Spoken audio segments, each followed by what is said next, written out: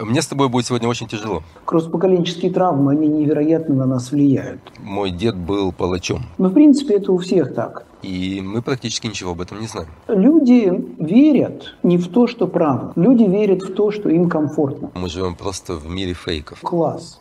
Я понял, это правда. Я прочитал ее в Нью-Йорк Таймс. Я не вижу в этом развития. Ты можешь считать, что Украина начала войну против России. Это абсурд. Я эту вырезку покажу своей жене. Это называется эффект бесконечной молодости, эффект вечной молодости.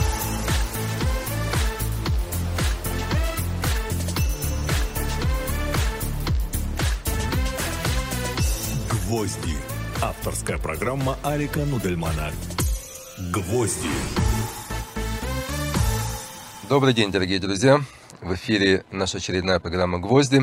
Подпишитесь на канал «Гвозди», подпишитесь на лучшее радио. Не ленитесь, потому что это позволяет нам продвигать наш контент, и вы получаете более качественный продукт от нас. И для того, чтобы вы убедились, что продукт он действительно качественный, у нас сегодня и гость качественный. Писатель, журналист и фотограф Владимир Яковлев. Володь, добрый день. Добрый день, Арик, рад видеть. Слушай, мне с тобой будет сегодня очень тяжело. Знаешь почему? Почему? Потому что на очень многие вещи с исторической точки зрения у нас практически один и тот же взгляд. Я не помню, когда ты написал свой пост, по-моему, в Фейсбуке, да, был, когда ты сказал, мой дед был палачом. Где-то год назад я его первый раз увидел. Да, он написан примерно 4 года назад, и он просто снова поднимается, его кто-то перепощивает, и он снова начинает ходить по сети. И меня вот действительно удивило, я первый раз в жизни увидел, насколько трудно признаться, что кто-то твоей крови, в твоей семье что-то делал не так. Ну, ты знаешь, мне кажется, что это в большой степени вопрос работы со своими травмами. Видишь, мы же, в общем, все дети 20 века. И поскольку мы все дети 20 века, то мы все дети жертв и палачей. Вне зависимости от того, где человек родился, просто 20 век был таким кровавым, что мы все так или иначе дети жертв или палачей. Конечно, в России это больше, чем в какой-либо другой стране по масштабам жертв и по масштабам зверств, по масштабам репрессий, но в принципе это у всех так. И, на мой взгляд, вопрос основной, который сегодня есть, и это очень-очень тяжелый, страшный и очень серьезный вопрос, это вопрос так называемых кросс-поколенческих травм. То есть, видишь, я начал искать, кем на самом деле был мой дед, для того, чтобы понять какие-то вещи в себе, какие-то свои страхи, какие-то свои ограничения, какое-то свое чувство вины. И когда я стал это копать, я выяснил, что кросс-поколенческие травмы, они невероятно на нас влияют, потому что они передаются через воспитание. Кросс-поколенческая травма передается на протяжении 3 поколений легко.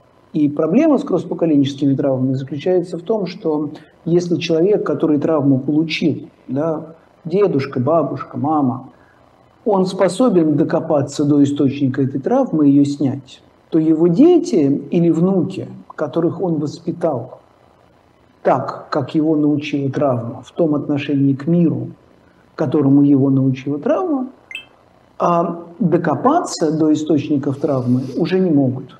Это невозможно. И я думаю, что то, что происходит сегодня в России, в огромной степени связано с тем, что в России с кросс-поколенческими травмами не работает никто. И поэтому вот это ощущение, национальное ощущение, что страна находится в кольце врагов, что нужно защищаться, что на нас сейчас нападут, вот это все как бы абсолютная неадекватность, она, на мой взгляд, безусловно, результат кросс-поколенческих травм, тяжелейших, которыми никто и никогда системно не работал. В России на сегодняшний день статистически нет ни одной семьи, которая не несла бы на себе тяжелых последствий кросс-поколенческих травм. Знаешь, Просто по статистике. У меня в семье была с точностью да наоборот ситуация. Вот мы жили в Одессе, и сразу после войны дедушка работал бухгалтером на одном из заводов Одессы, и там случилась недостача. И эту недостачу списали на него. Открыли уголовное дело, списали на него, и он бежал в Среднюю Азию. И только после 1953 года, когда Сталин умер, он вернулся в Одессу вместе со своей семьей. Об этой части его деятельности я вообще ничего не знал. Он никогда не рассказывал, я никогда не спрашивал, и мне казалось, ну, наверное, не так просто это все открыли, наверное, все-таки что-то там за этим было. То есть здесь получилась совершенно другая ситуация. Я-то думал, что дедушка у меня там где-то что-то воровал, а оказалось, нет, и он об этом никогда не рассказывал. Интересно, почему? Не знаю, может быть, вот ты знаешь, что поколение тех, кто пережили Холокост, люди, пережившие это, не рассказывали ничего. Вот эту травму они переносили внутри себя, и мы практически ничего об этом не знаем. Значит, это не только, это безусловно те, кто пережили Холокост, и это безусловно те, кто воевали, потому что наше представление о войне, в частности о Второй мировой войне, где есть разделение на плохих и хороших очень жесткое, да, и там плохие творят зверства, а хорошие зверств не творят, оно на самом деле очень условное. И война есть война, это страшная штука с обоих сторон. Но я с тобой согласен абсолютно. На самом деле самое главное и очень важное – это найти то, о чем в семье не говорят. Найти то, о чем в семье никогда не рассказывают. Потому что в реальности это не просто какой-то архив, это то, что очень сильно на нас влияет на нашу жизнь. Мне с детства говорили, что мой дедушка палач. Вот, он потом, когда перестал быть палачом, он занимался экспортом. Работал в каком-то советском экспортном заведении, вот, и был на высокой должности. И потом, когда я стал копать, выяснилось, что он действительно занимался экспортом в начале 30-х годов, и занимался он экспортом древесины из Советского Союза и организовывал, собственно говоря, заготовки леса. Вот. Ну, что это значит, не надо объяснить. Да. У нас есть хороший пример, то, о чем мы начали говорить, то, что ты сказал, там 2-3 поколения могут чувствовать эту травму. Вот Германия, послевоенная Германия, это вот такой классический пример, как эти люди смогли переболеть этим, как может быть система образования и вообще вся система политическая и моральная в Германии послевоенной смогла выстроить новую Германию. Ведь недаром же, когда немцы вступали в Украину, в Беларусь, где было очень много еврейских местечек, то евреи-то не покидали это места. Они говорят, ну чего же нам покидать? Мы же помним Первую мировую войну, немцы культурные люди.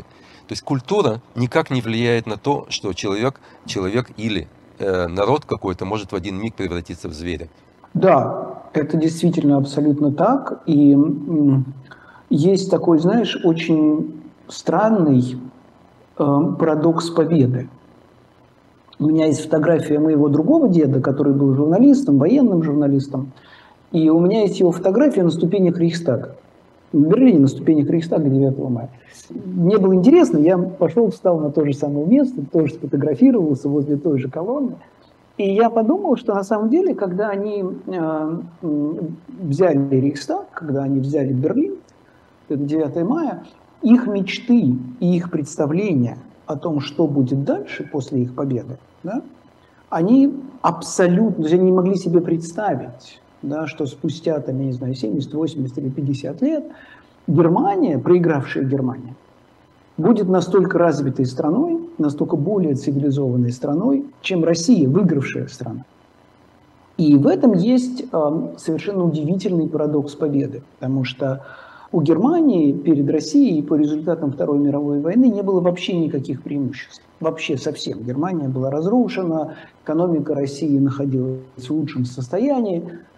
И единственная причина по-настоящему, по которой Германия настолько обогнала Россию, заключалась в том, что поскольку Германия проиграла и получила огромную травму поражения, она смогла преодолеть в себе ту идеологию, которая привела ее к поражению. А Россия, которая победила, да, имея ту же самую идеологию, именно потому, что она победила, этого сделать не смогла, потому что победа эту идеологию подтвердила. Как ни парадоксально, но эта победа в некоторой степени, да, стала огромной проблемой для России. Потому что благодаря этой победе Россия продолжала культивировать ту идеологию, которая в большой степени влияет на страну и на идеологию страны до сих пор. Как так получается? При открытых границах, да, предположим, большинство россиян по сегодняшний день еще не выезжали за границу. Но интернет в любой квартире, да, смартфоны практически у каждого человека, будь то в больших, маленьких городах России. Почему они не получают разнообразной, я не говорю правдивой, разнообразной информации, которая существует в мире? Вообще говоря, и так было всегда. Ты можешь выбрать любую позицию, в том числе абсолютно абсурдную, и находить подтверждение своим взглядам. Так было всегда, но сейчас это стало делать просто легче. Видишь, сегодня ты можешь взять любую позицию, любую абсолютно, и стабильно каждый день в сети получать ей подтверждение. Ты можешь считать, что Украина начала войну против России. Это абсурд. Но ты можешь каждый день заходить в сеть и получать подтверждение этой позиции. Видишь, люди верят не в то, что правда. Люди верят в то, что им комфортно, в том, что им удобно, в том, что им позволяет сохранять те или иные хорошие отношения с самими собой. Это ровно то, что происходит. За исключением того, что мы живем в обществе постправды, ситуация предельно простая. И то, что человек может выбрать в то, во что он хочет верить, и это будет подтверждаться на ежедневном уровне. В этом смысле то, что происходит сейчас, это потрясающая, совершенно уникальная вещь, как социальное явление, да? Потому что у нас есть факт. Россия безо всяких оснований, безо всяких причин начала агрессивную войну против Украины. Это невероятно простая, однозначная вещь, не имеющая никаких оттенков. На самом деле это бывает крайне редко в истории, чтобы была вот такая абсолютно однозначная черно-белая штука.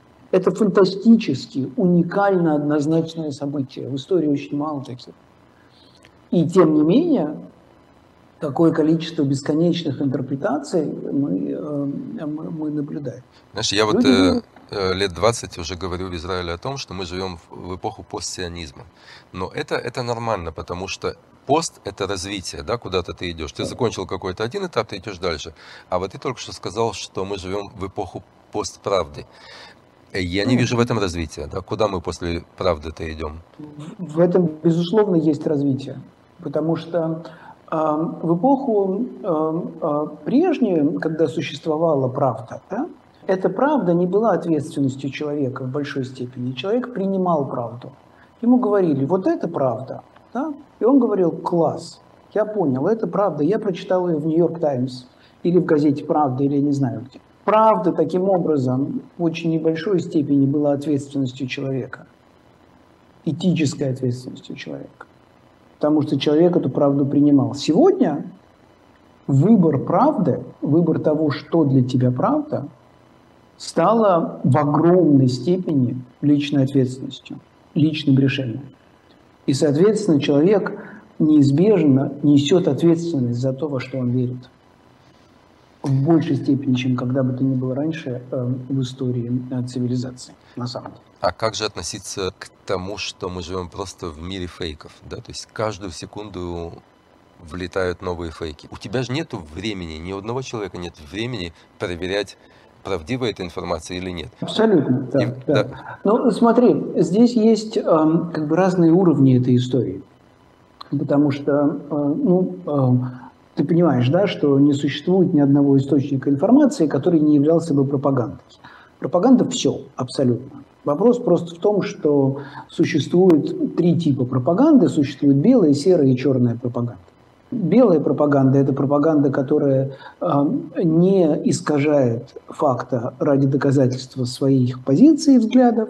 Серая пропаганда – это пропаганда, которая позволяет себе не исказить, но определенным образом интерпретировать факты для того, чтобы доказать свою позицию. И черная пропаганда – это оружие.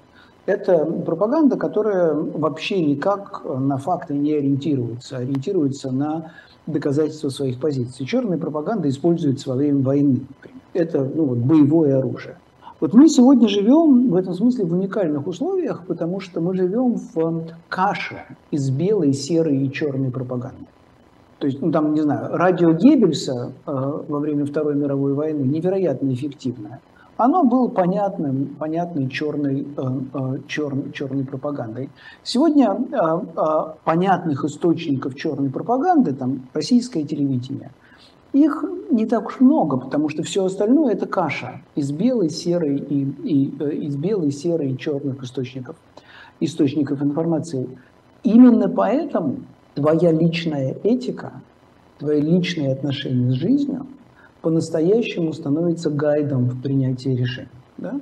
Ты либо выбираешь ненавидеть других, и с этой точки зрения оцениваешь, что ты читаешь, либо ты выбираешь не ненавидеть людей и относиться к ним иначе, и с этой точки зрения оцениваешь то, что ты читаешь.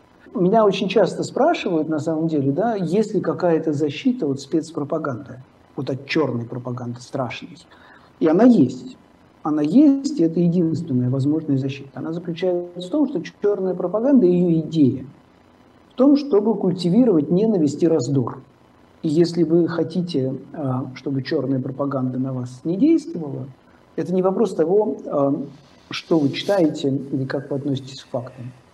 Это вопрос того, даете ли вы себе возможность стать объектом культивации ненависти.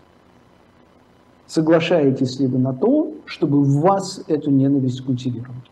Да. Слушай, но вот мне нравится то, как ты начал давать свои курсы или небольшие лекции, мотивировать людей на разные случаи жизни. Вот я тебе скажу из своей жизни пример, когда там было 30 лет, люди говорили, ну вот в 40 тебе будет, и ты как мужчина почувствуешь этот средний возраст. Наступило 40 лет, ничего не почувствовал. 45 ничего не почувствовал. А вот наступило 50, и я первый раз в жизни почувствовал такой, знаешь, физический страх и необъяснимый, да, который сопровождал меня несколько лет. И вот 50 по мне ударило. А по твоему мирозданию, мироощущению, 50 это сегодня просто рассвет жизни. Ну, смотри, во-первых, это статистически, то есть, ну, это статистика. Все исследования качества жизни показывают, что в конце прошлого века качество жизни, график качества жизни выглядел вот так. Да? То есть с пиком в 30-40 лет. Сегодня график качества жизни выглядит вот так.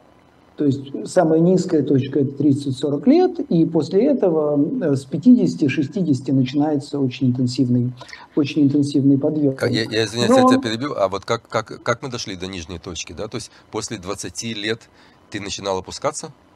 После 20 лет начинается спад. На сегодняшний день, после 20 лет, начинается довольно сильный спад. Мы не представляем себе масштабы этого явления. Ну, то есть для 35-40-летних людей самоубийство – это третья по распространенности причина смерти в мире на сегодняшний день. Вот. Шансов, что ты убьешь себя, вот, несопоставимо больше, чем что тебя убьет кто-то. Это больше, чем шансы погибнуть в авиакатастрофе, больше, чем шансы погибнуть в результате теракта. Вот. Там, по-моему, выше только сердечно-сосудистые заболевания. И у этого есть причины. И причина этого заключается в том, что за последний век мы помолодели на 30 лет примерно, 25-30 лет. Когда тебе исполняется 50, чтобы оценить свой возраст, тебе нужно отнять 25, чтобы объективно оценить свой возраст. Более того, каждый год мы молодеем на 2,5 месяца, потому что каждый год продолжительность жизни увеличивается на 2,5 месяца, и, соответственно, наш сравнительный возраст на 2 месяца становится более молодым. Потому что он начинает определять как бы на 2 месяца более молодое состояние организма. Проблема не в том, что жизнь человека очень быстро растет. Проблема в том, что люди абсолютно не знают, что с этим временем делать. Где-то в 35, в 40, в 50 лет человек приходит к моменту, когда известная ему жизненная программа заканчивается. Ну вот там школа, дети, семья, любовь, карьера. Вроде все сделал, шел по этой дороге 45 лет, и человек понимает, что дальше он не знает куда. Дальше уже только повторы. И это гигантская проблема, потому что из этого вырастает огромное количество психологических проблем, огромное количество депрессий, огромное количество сложностей. Мы, по сути, находимся сейчас в начале некоторого совсем нового мира, потому что, видишь, когда говорят о продолжительности жизни, чаще всего имеют в виду людей, которым там 90 или 100 лет. И я очень много ездил по миру и с такими людьми общался. Это прекрасные люди, но эти люди абсолютно не выражают то, что происходит сейчас. Потому что то, что происходит сейчас, это не удлинение старости, это удлинение молодости. Реально то, что сейчас происходит, мейнстрим того, что сейчас происходит, это такие люди, как ты. Да?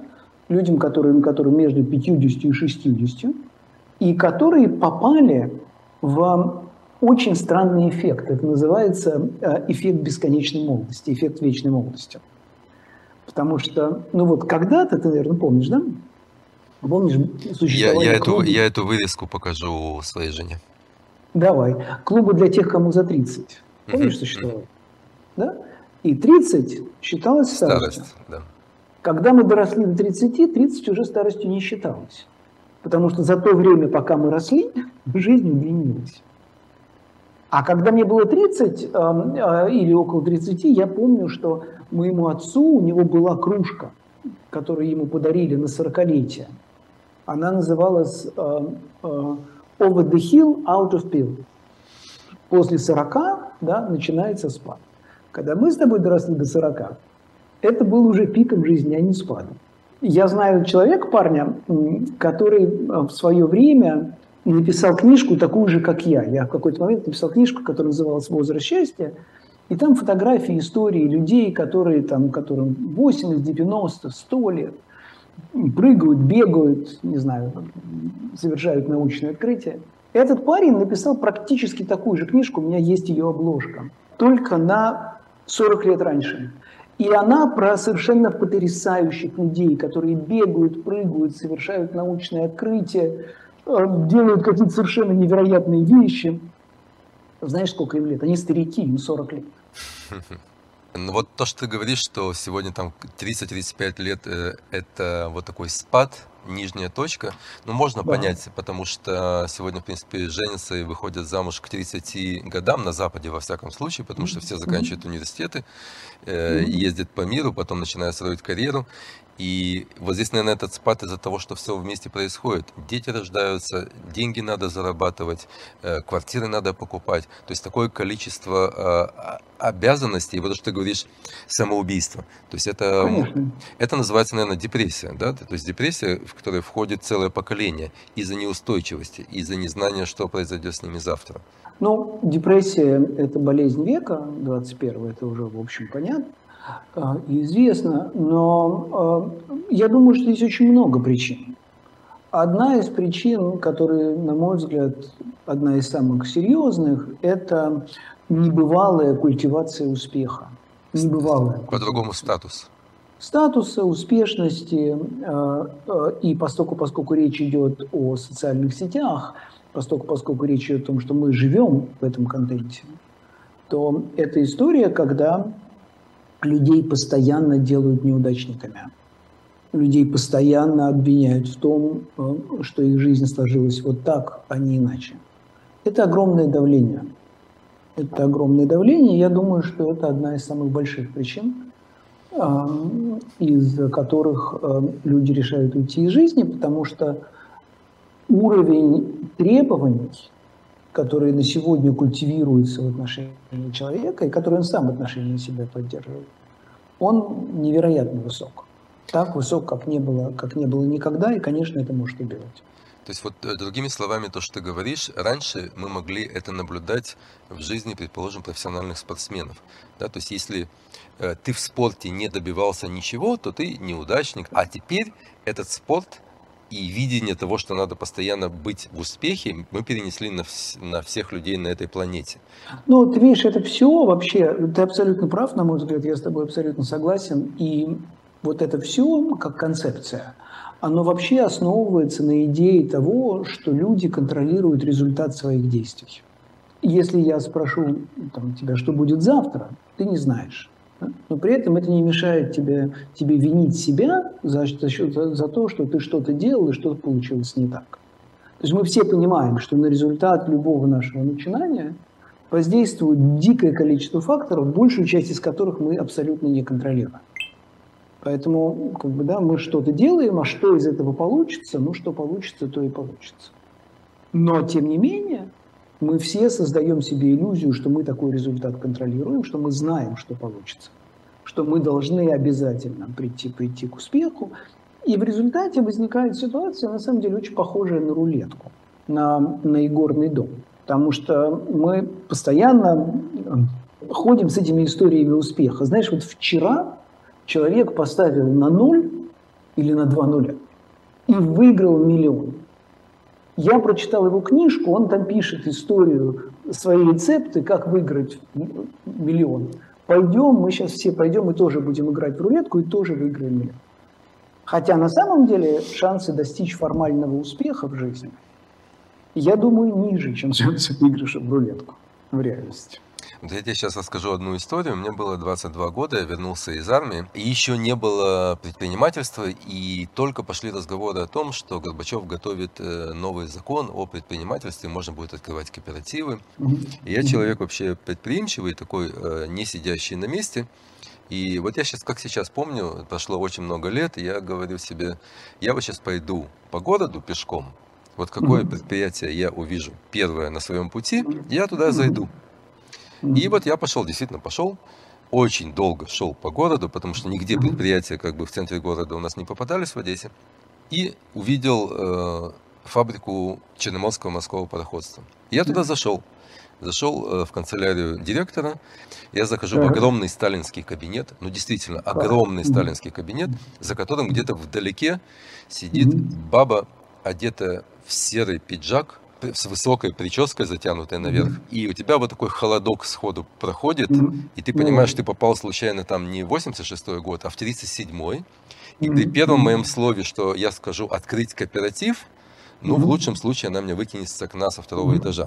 И вот я уже так дрожа говорю, вы знаете, вот мы вот сейчас слышали, что вот Горбачев собирается проводить закон по кооперативам, и вот эта женщина абсолютно железная, с маской на лице, которая неприступная, потому что, я думаю, никто из работников этой фабрики никогда в жизни к ней не заходил, потому что все боятся. Она расплывается в улыбке. Она говорит, ты упал мне просто с неба.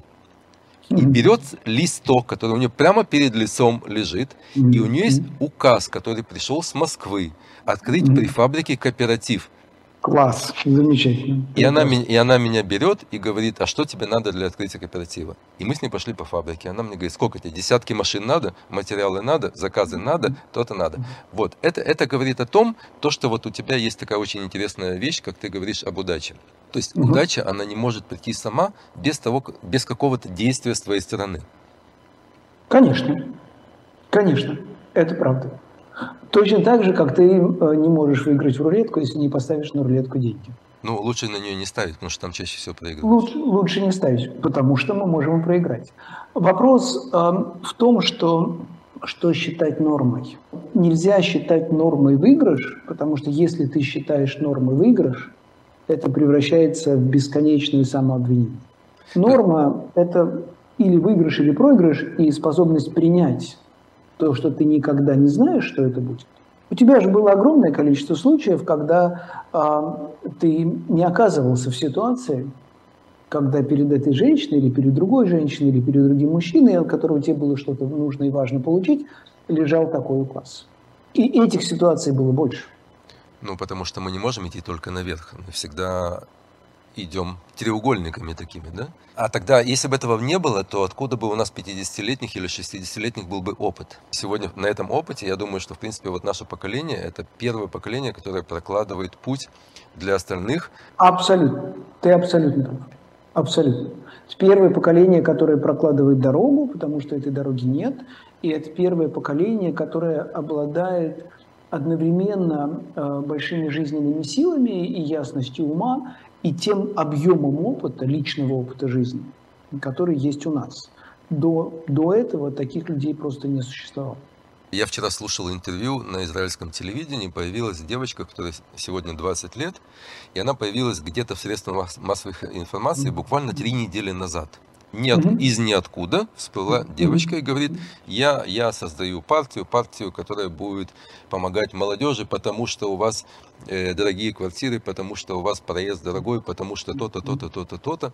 И ты понимаешь, что вот за этим желанием ее якобы помогать молодежи не стоит ничего, кроме того, чтобы только продвинуть себя и там и засветиться на месяц в предвыборной кампании. Мы видим сегодня, что и в Австрии, и в Голландии во главе там правительств и стран уже стоят ребята, которым по 35 лет. Да. И это нормально, потому что они видят мир этот по-другому, в отличие от этой 20-летней девочки, которая еще ничего не видит. Но с другой стороны, и наш возраст в сегодняшнем мире, там 55-60, мне кажется, что он тоже уже на грани того, что требуется политикам. Мы жили еще при радиоточке, да, а сегодня живем совершенно в другом мире. Я с тобой здесь поспорю. Потому что ты абсолютно прав. Радиоточки появились при нас, смартфоны появились при нас, Facebook появился при нас, Google появился при нас. И все это шаг за шагом меняло нашу жизнь. Да? Ну, там, жизнь до смартфонов и жизнь после смартфонов – это абсолютно разные вещи. То, что мы сумели все это принять каждый раз и адаптироваться к этому, создает нам такую пластичность восприятия жизни, которому никакому 35-летнему, с этим уже родившимся, не снилось. Твой мозг, поскольку он прошел через все то, о чем ты говоришь, обладает уровнем пластичности, поскольку мозг учится через опыт, через взаимоотношения с реальностью, обладает уровнем пластичности и способности достигать цели, несопоставимой с мозгом человека, который родился со смартфонами, прожил всю жизнь, и у которого жизнь за последние 20, 10, 30 лет практически не изменилась, в отличие от нашей с тобой. Поэтому я думаю, что это достоинство и довольно большое. Но в любом случае все идет к тому, что просто статистически я надеюсь, что мы начнем понемногу уходить от эйджизма, который сегодня самая распространенная форма prejudice в мире, предубеждений. Потому что, видишь, например, понятно, что у сегодняшних детей, да, продолжительность профессиональной карьеры, когда они вырастут, будет составлять примерно 70-75 лет. Сегодня это невозможно себе представить, что это такое. И при этом они, наверное, поменяют 70 мест работы как минимум. Или да, или нет. Потому что еще же плюс к этому происходит еще одна штука. Одновременно с этим продолжительность жизни увеличивается с другого конца. Люди намного раньше начинают. Есть не только люди, которые абсолютно активны 80, 90 и 100 лет, и это становится массовым явлением. А есть и люди, которые зарабатывают свои первые миллионы в 15-16, их довольно много. Поэтому эта штука растет с обоих концов, и мы смотрим на возникновение совершенно вообще другой, структурно другой жизни. Вот помнишь, когда только первые прививки Pfizer появились, многие страны начали за них воевать, у кого больше бюджета, у кого больше влияния, и те получали. То есть получилось так, что более развитые страны, более сильные экономически, получали Pfizer на первых стадиях. И это внесло какой-то крен в европейское сообщество, которое сказало: ну как же так? Если мы единое там сообщество, открытые границы, то как же так там Великобритания, Франция, Германия получают это в огромных количествах, а восточные европейские страны получают в меньших количествах. И плюс сегодняшняя война, что в принципе она за независимость, за существование самого государства как единицы Украины. Не кажется ли тебе, что мы идем сейчас к тому, что границы постепенно будут закрываться, и каждая страна должна будет заботиться о своем населении, а не надеяться на то, что, предположим, Брюссель выделит им какое-то энное количество прививок от следующего заболевания? Ты знаешь, я думаю, что то, что происходит сейчас, это само по себе такая большая всемирная прививка. Прививка по поводу того, что shit happens. Знаешь, вот я в какой-то момент слушал выступление кого-то из руководящих людей в Норвегии, я уже не помню, кого именно, который, прошу прощения, Финляндии, который сказал, что да, мы понимаем, что Россия агрессивная страна, и мы готовились к войне с Россией последние 90 лет. Потому что мы знали, что рано или поздно это произойдет. Вот мы 90 лет готовились, мы не готовились к чему-то вообще, а конкретно к войне с Россией. Мы готовились вот конкретно к этому. Понимаешь, мне кажется, что за последние десятилетия люди очень привыкли к тому, что можно относительно наплевательски относиться к каким-то мелким неприятным вещам, потому что они никогда не перерастут в серьезную проблему по-настоящему. Ну вот это касалось, например, Путина, это касалось России, это касалось возникающей зависимости Европы от России. Это, конечно, касалось пандемии. Мне кажется, что за последние 3 года мир столкнулся с тем, что может быть. И я думаю, что это прививка, которая будет очень-очень долго сказываться. Я не уверен, что она будет сказываться на закрытии границ. Но я думаю, что она будет сказываться на способности мира совместно, общими усилиями бороться со злом. В любой форме. Потому что то, как мир противостоял пандемии, и то, как мир сегодня противостоит Путину и войне в Украине, это совершенно уникальные примеры объединения мира против зла. Мне кажется, что это очень важный и опыт, который надолго будет определять то, что происходит в мире. Володь, вот. Спасибо. Спасибо, что согласился быть у нас в эфире. Мне было очень приятно. Всегда будем рады и видеть, и слышать тебя. Дорогие друзья, на этом все. Услышимся, увидимся на следующей неделе. Я Арика Нудельмана. Всем пока-пока.